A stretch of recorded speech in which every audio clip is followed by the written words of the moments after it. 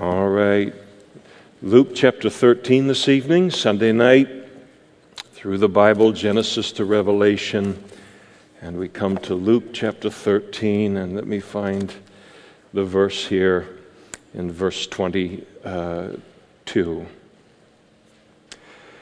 And he, that is Jesus, went through the cities and villages, teaching and journeying toward Jerusalem.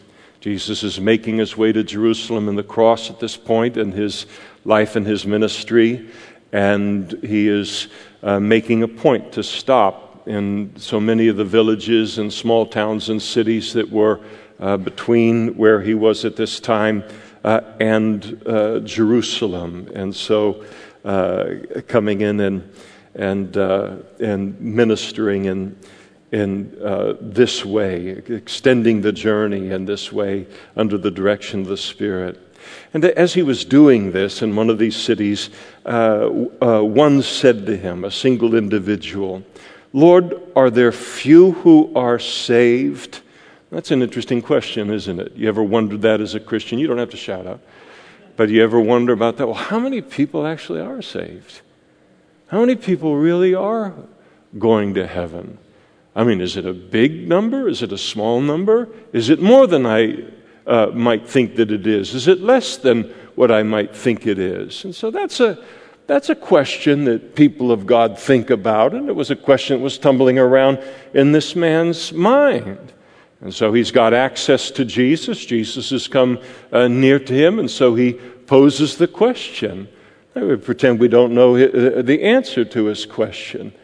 You'd be on the edge of your seat where he would say, well, you know, it's going to be this, or it's going to be this number, the 144,000, or whatever it might be, or millions, or trillions, or billions, or thousands. And yet here is, he poses single man poses a question to him. He then spoke to them, plural, a crowd that is present at the same time. So he's going to turn this question, because it's significant enough, he turns it into a teachable moment for the larger group of people who are following him. And his exhortation is, strive to enter through the narrow gate. And in essence, Jesus is saying to the entire crowd, to us today, that how many are going to be saved and how many are not going to be saved is not our concern. It is not our worry or a focus for us. Our sole concern is to make sure that the one thing that we have control over occurs, and that is that we are saved, that we enter into the kingdom of God through faith in Him. And so he says to strive to enter through the narrow gate. And of course, salvation is referred to or represented by a narrow gate repeatedly in the Scriptures. Important to notice that the way of salvation is a narrow way. Jesus said, I am the way, the truth, and the life. No man comes to the Father but by me. He didn't have to say that. He didn't have to say that. Probably be more popular in the world if he didn't say that. But he did say it because it is the truth. And so, though the way is narrow, no one is excluded from the way. Everyone can enter in that wants to enter in. So he says, strive to enter through the narrow gate into the salvation that is found in me. And then he says, for, reason word, many, I say to you, will seek to enter and will not be able. When once the master of the house, speaking of God the Father, has risen up and shut the door, and you begin to stand outside and knock at the door saying, Lord, Lord, open for us. And he will answer and say to you, I do not know you, where you are from. So he's stating the fact that this opportunity to enter in through this door, the opportunity for salvation, is a finite opportunity. It won't always be present. Every single human being loses the opportunity to be saved at the moment of death. Another time, in probably what he's addressing here even more specifically, another time that the opportunity for salvation is lost will be at Jesus' second coming. And he'll separate the sheep from the goats, those that have become Christians during the Great Tribulation, and those who have continued their rebellion against him as the Lamb of God, and all the way through that 7-year period, and then separated off into judgment. And once that happens, the door is closed. So the reminder that this opportunity is available now, but it won't always be. And so he shuts the door, and then you begin to stand outside, verse 25, knock at the door, saying, Lord, Lord, open for us. And he will answer and say to you, I do not know you, where you are from. And so he doesn't know them in the sense that they did not allow him to begin a salvation relationship with him. And then he anticipates what the complaint will be at that moment. And then you will begin to say, we ate, we drank in your presence, you taught on our streets. We loved a good Bible study. We love when you multiplied the bread and the fish. We loved all of these things that you did in part of the crowd concerning all of that. And so they did. They enjoyed all of it. They did everything but be born again. Everything but come in through the narrow way and be saved. And he will say, I tell you, I do not know you, where you are from. Depart from me, all you workers of iniquity. And the evidence that they aren't saved is that they're practicers of iniquity. And perhaps there's an idea here of certainly concerning the rejection of Jesus Christ for salvation, that is the greatest iniquity or sin that anyone can commit against God. For God to send his Son, as he promised prophetically in the Old Testament scriptures, into the world, to allow him to be savaged in the way that he was, ultimately die the death of the cross, be buried, rise again on the third day, and for any human being to look at that and then sniff at it and reject it. Well, people don't think anything of doing that in the world. The overwhelming majority of people in the world do that today and think nothing of it. But stop and think about how that rejection is viewed in heaven from the vantage point of the white-hot holiness of this Christ-honoring place called heaven. That is a great iniquity. And there will be weeping and gnashing of teeth when you see Abraham, Isaac, and Jacob and all of the prophets in the kingdom of God and yourselves thrust out. Wow. Okay, so he's talking to a Jewish audience here. And he's declaring to them, despite all of their religion, despite all of their traditions that they had, here is this possibility concerning those that refuse to be saved and accept Jesus as the Messiah and as Savior, that the future portion of that for all of their religion will be weeping and gnashing of teeth, and then watching from some distance Abraham, Isaac, and Jacob, all of the prophets in the kingdom of God in themselves out. This was inconceivable to the Jewish mind, is that somehow a Jewish person isn't going to end up in heaven. And it was certainly inconceivable to a Jewish religious leader. If anyone was going to get into heaven, it was the leaders of these various sects of Judaism. And he's speaking to them of the fact that isn't enough, and you can be all of that and still be thrust out because of your rejection of me. Then in verse 29 is kind of the closest that Jesus comes to giving them an answer to the original question about how many will be saved. And he says, they will come from the east and the west and from the north and the south and sit down in the kingdom of God. And here he talks about the Gentile world coming in and becoming Christians. And it won't merely be Jews, but it'll be Gentiles as well, and indeed there are last who will be first, and there are first who will be last. In other words, one day when we stand in heaven, it'll be a shock.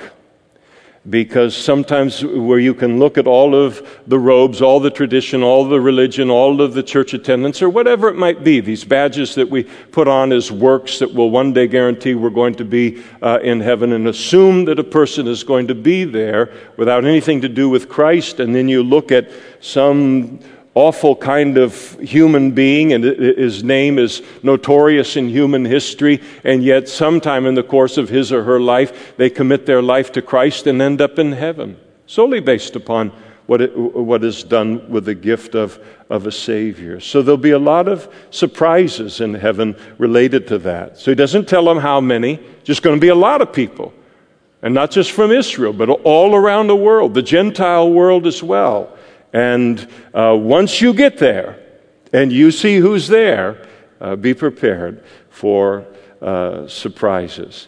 And on that day, some Pharisees came saying to him, "Get out and depart from here, for Herod wants to kill you." And Herod was a governor there in that region.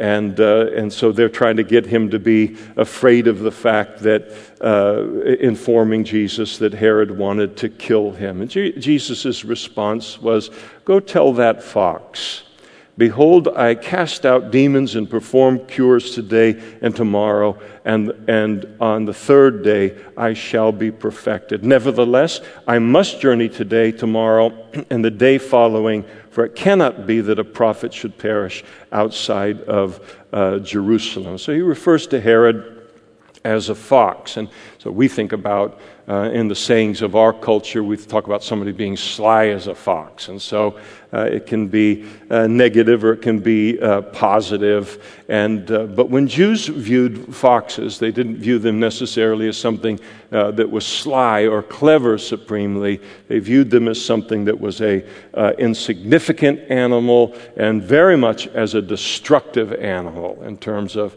agriculture. And it's likely that Jesus is referring to Herod in that way, that he is not a great man for all of his titles. He's not a straight-up man for all of his titles. It's interesting that in the entire course of Jesus' ministry, the only person he ever showed open contempt toward was Herod. On the morning of his crucifixion, when Pilate, thinking he could get rid of the problem that was brewing in terms of the demand to crucify Jesus by the Jewish religious leaders, he tried to pass him off on Herod. And so Jesus was taken then before Herod. Herod's great desire was that Jesus would do a magic trick for him.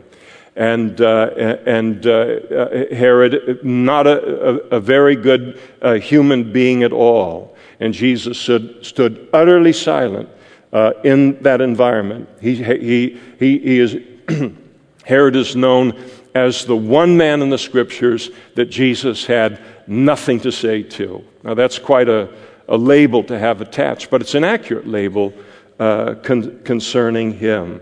And then Jesus informed the Pharisees that he had work to do before his death in Jerusalem, and that Herod was not in charge of the remainder of his life before the cross, but that God the Father was in control of his life. And of course, that he would need to be crucified outside of Jerusalem in the fulfillment of biblical prophecy.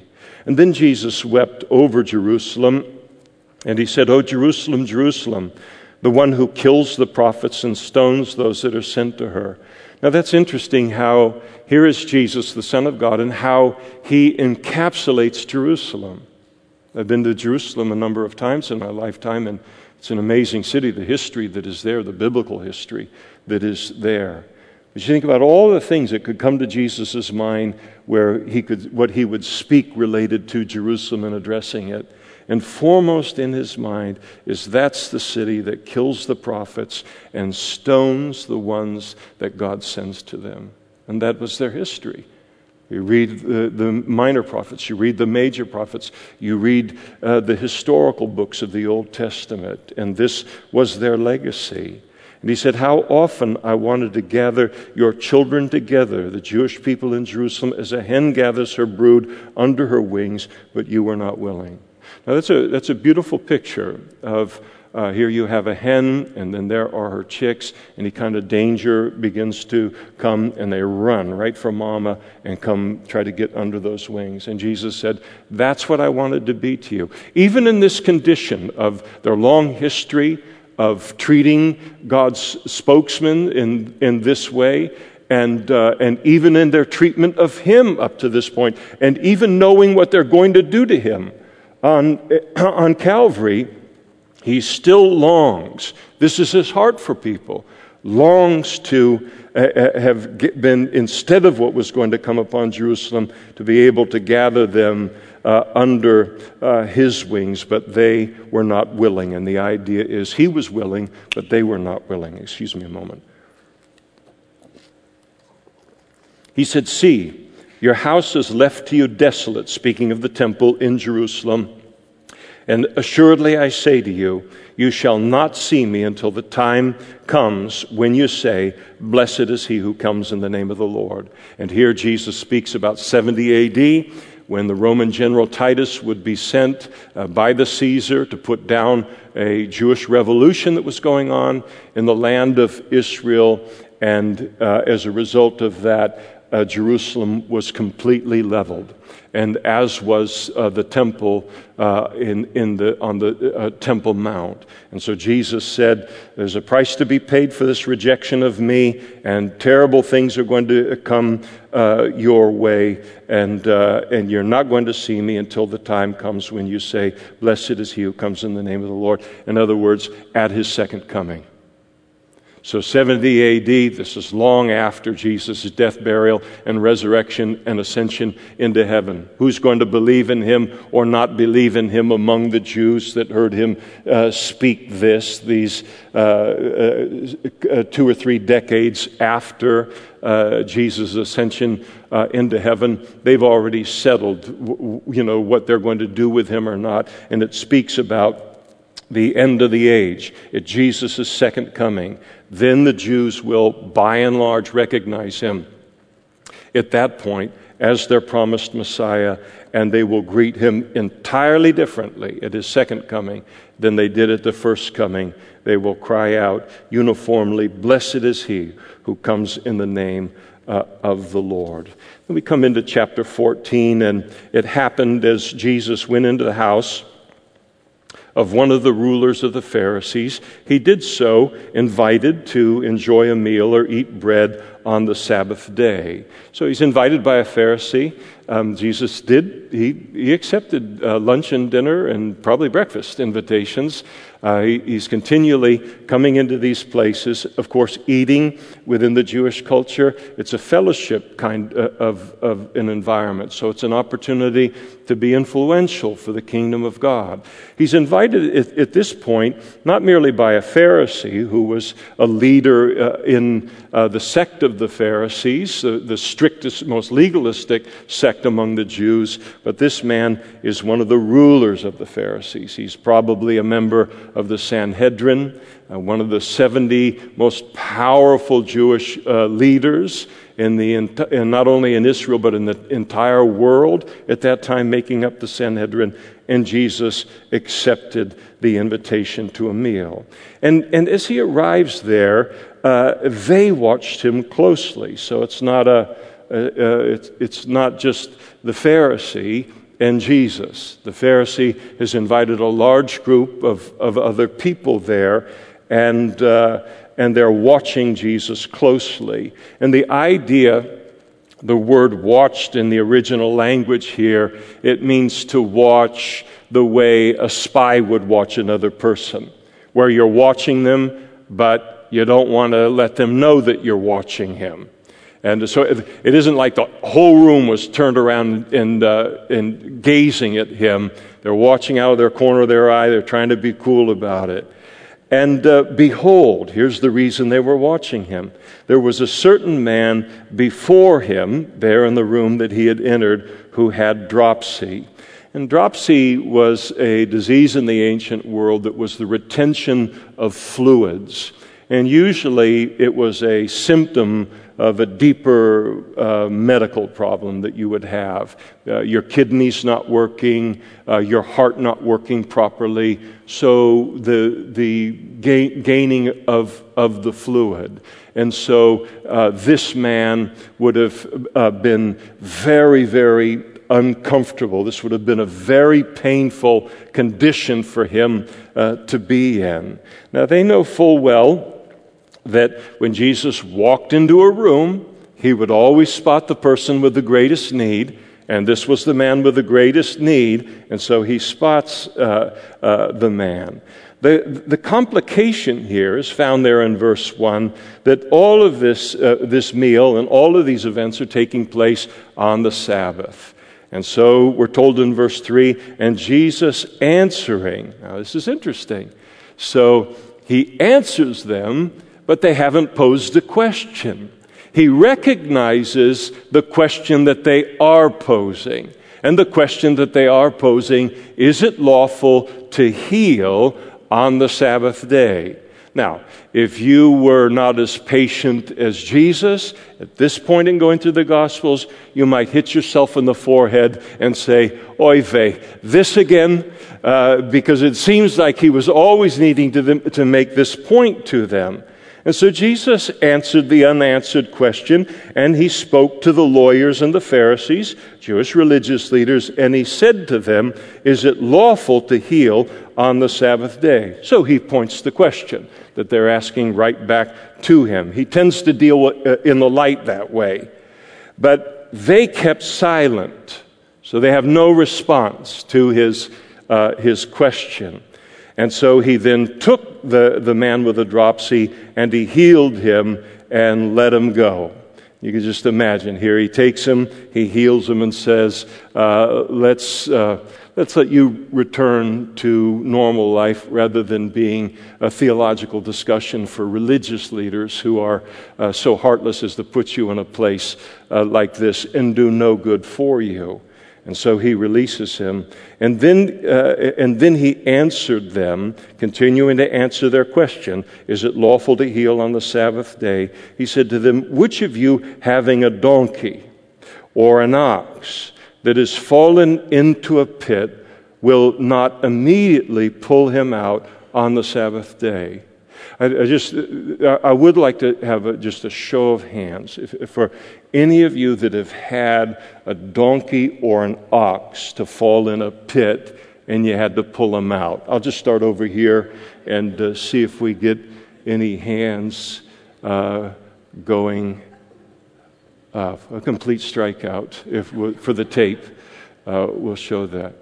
Well, no, none of us have typically gone through anything like that. But it sounds like hard work.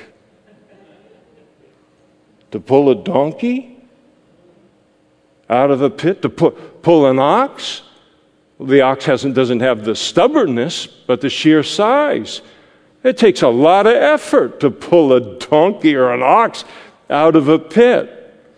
And yet Jesus confronts them with the fact that they had no problem with interpreting the law of Moses in a way that allowed them to pull their animals out of some pit or some other danger to safety.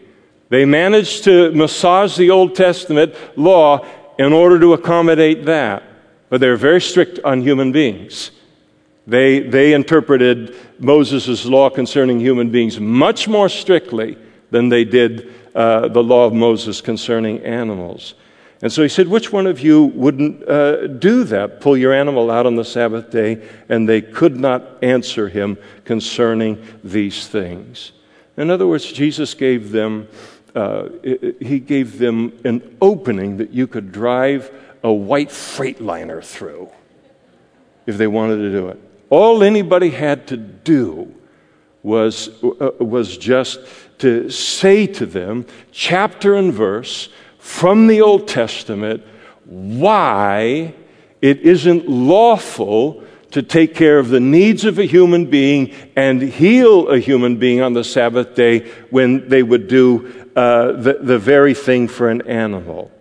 And so that ended that particular discussion, and probably everyone in the room said, note to self, do not ask Jesus unasked questions, because he's going to put you in a very difficult light, and you'll end up checkmated related to how he responds. And so then while he's got them all there, they've kind of done what they wanted to do to him.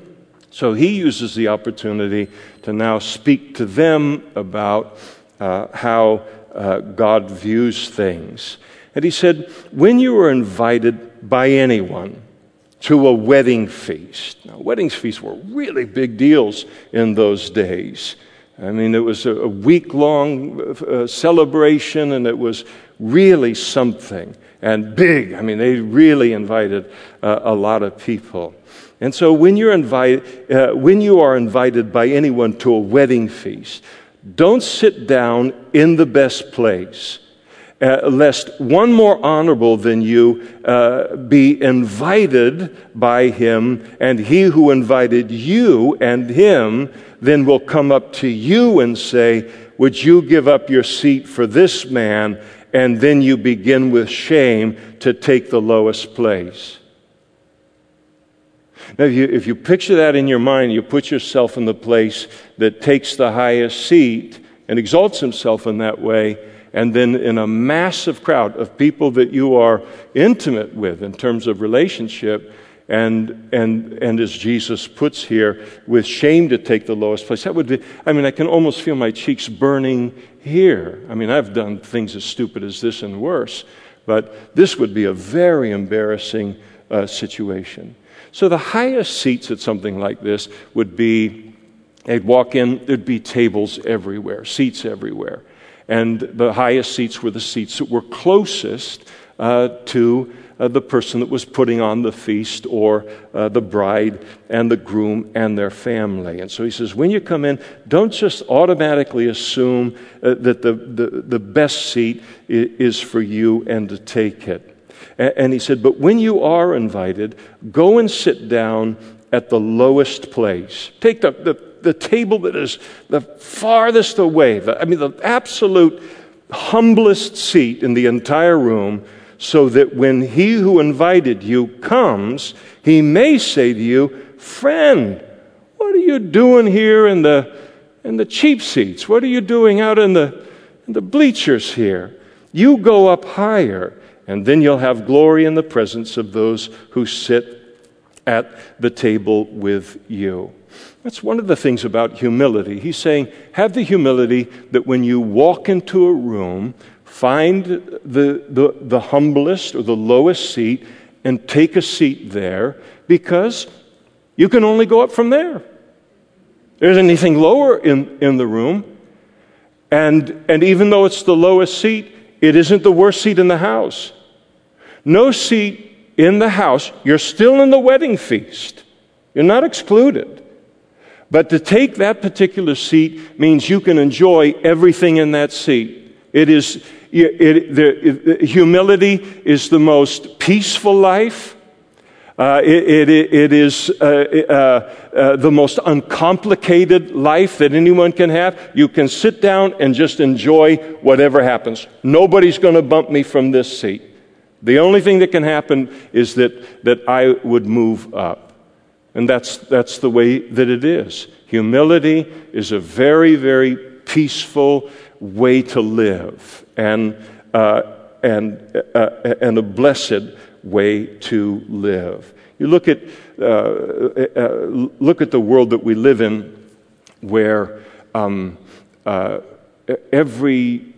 modern world is so intense and so everything, and look at the competition for in normal times for a parking spot at the mall at Christmas time. I mean, every parking spot becomes like you're a big game hunter. I mean, we're invested. We go to the store and we're checking out all of these aisles and which one's the shortest, and then, oh, she's still using checks? That takes forever when somebody's still using checks here. And then they got to call the manager, and I got in the wrong line again, or you get in the express line and you're counting, okay, 9 or less, 1, 2, 3, 4, 5, 6. And we get in this frenzy of things, and it's an awful, this sense of privilege within our culture, this sense of what we're due and what we should expect we pay a very high price for it. So I do all of those things, by the way, but I'm learning, I'm growing in all of this. But I just make the point, it's a very high maintenance life. And then here's the point, verse 11, for whoever exalts himself will be humbled, and he who humbles himself will be exalted. So that's the principle Jesus is laying out with the parable, and it is the truth. Now, it may take some time before that happens, but it always happens. The person, especially in the kingdom of God, the person who is selfishly ambition is okay, selfish ambition is not okay. Selfishly ambitious, that is, feels a competition with everyone else, and if I don't get that seat, somebody else will get that seat, and always striving for these kind of positions and this kind of influence and this kind of authority. Always there's a great humbling that is coming to such a person's life. They will be humbled, and the person who humbles himself will be exalted. Now, sometimes a person can be a little bit concerned that, if I'm always taking the lowest seat, then, I think God has given me promises in my life, and I take the lowest seat, I'm never going to achieve those promises, that I'll never get noticed. And the Bible says that promotion doesn't come from the north or the south or the east or the west. It comes from the Lord. You and I will never, ever be overlooked by God in terms of His plan for our lives and use of our lives by taking the lowest seat. He knows right where to find us. His kingdom operates completely different than the kingdom of the world.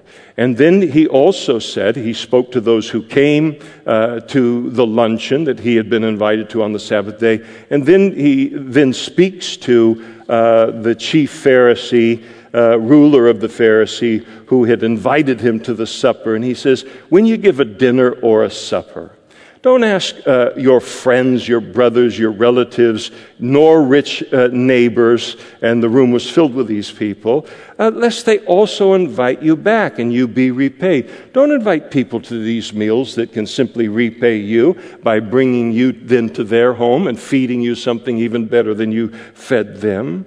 But when you give a feast, invite the poor, the maimed, the lame, the blind, and you will be blessed because they cannot repay you, for you shall be repaid at the resurrection of the just. So you really love to host people, you really love to care people, you really love to bless people, then invite people that never get invited to this kind of thing and could never repay you the meal that you put in front of them. And that's a great test for our motives, and that's the point that he's making through here with them, is a test of their motives. And he says, they can't repay you, but you shall be repaid at the resurrection of the just. The Lord will repay you one day if you spend your life in this kind of a way to bless others rather than that can't bless you back, rather than blessing only who can repay you with blessing.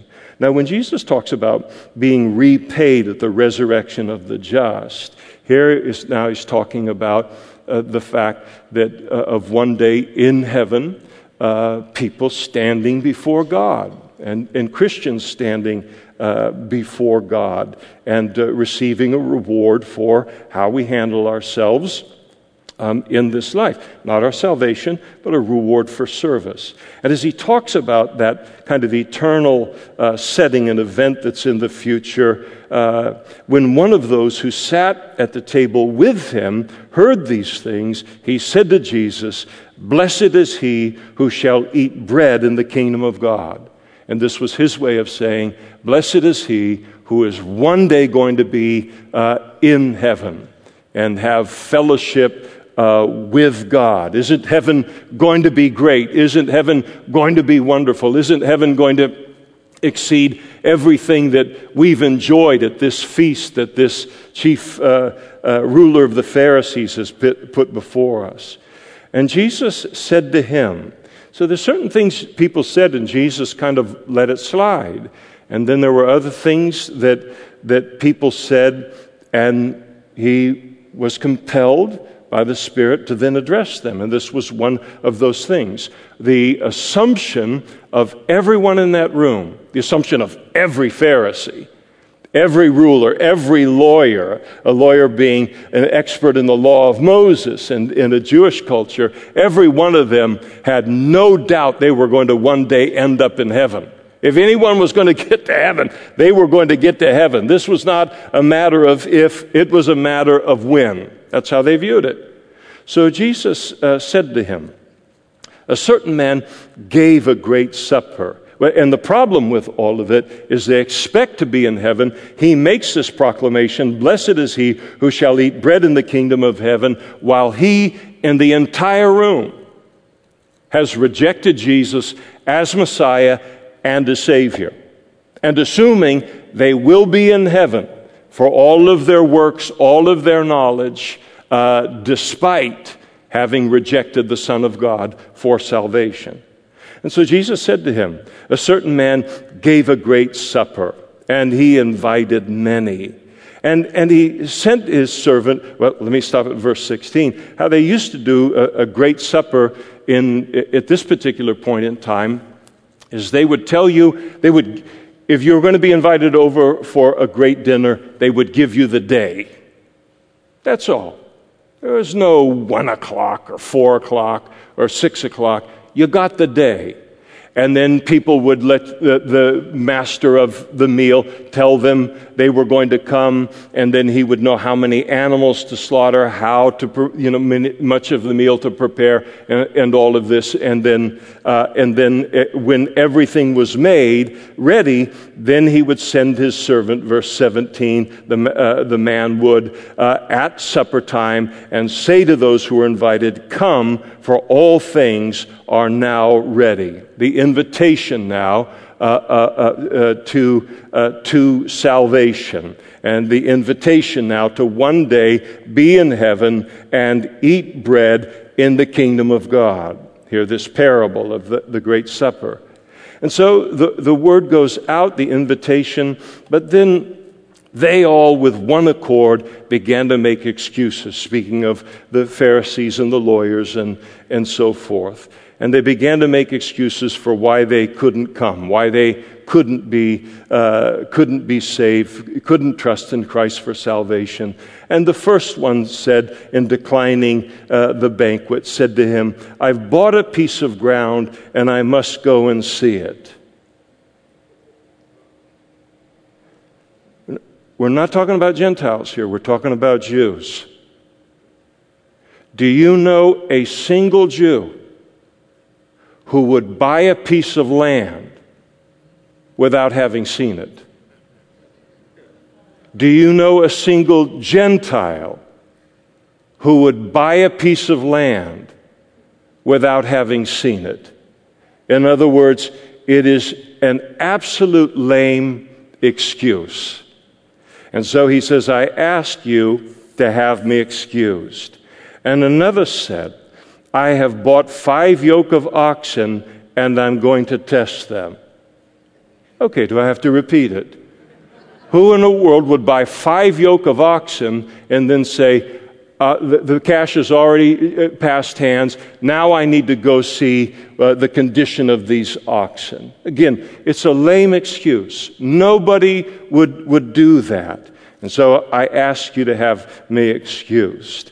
And then this guy, he's not going to blame land or blame oxen. He's going to blame his wife. And so he said, I have married a wife. And you know how complicated that gets. That's not really in there. But he said, I have married a wife, so I'm a newlywed. And therefore, I cannot come. Bring your wife. Bring your wife.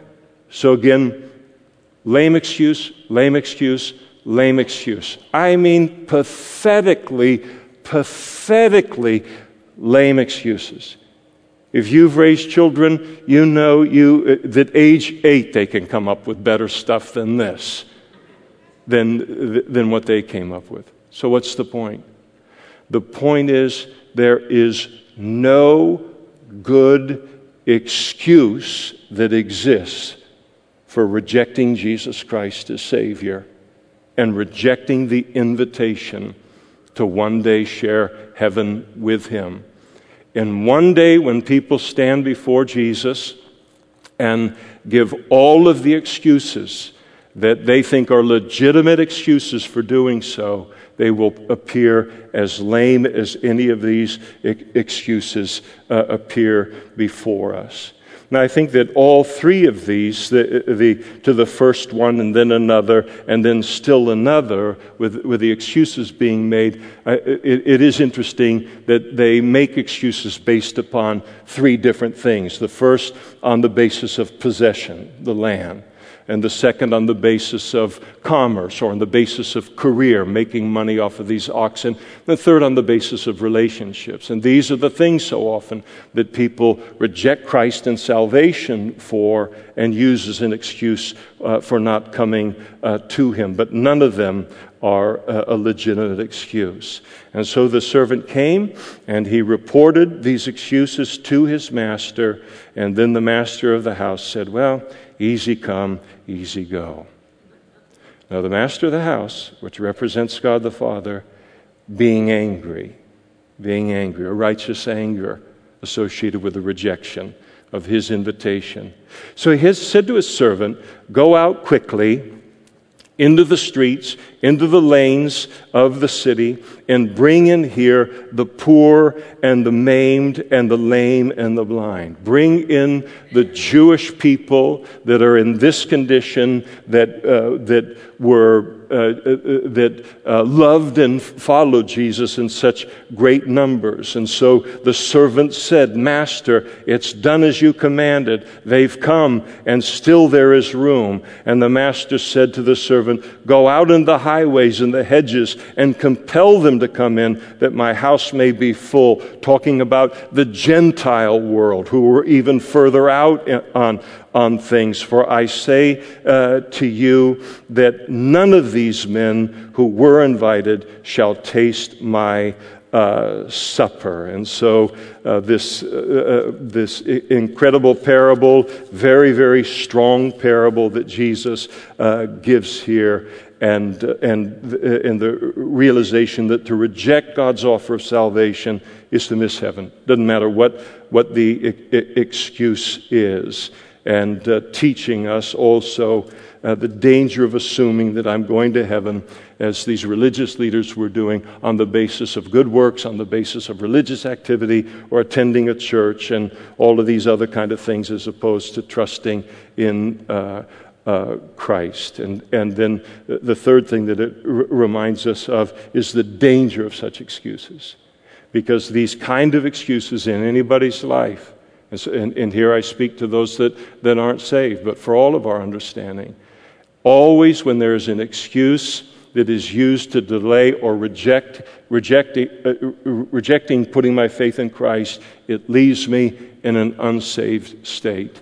And the opportunity to be saved is a finite opportunity. It ends with death. And so the parable is needed today just as much as 2,000 years ago. I'm going to stop there tonight, and we'll pick things up in verse 25, because it all flows together to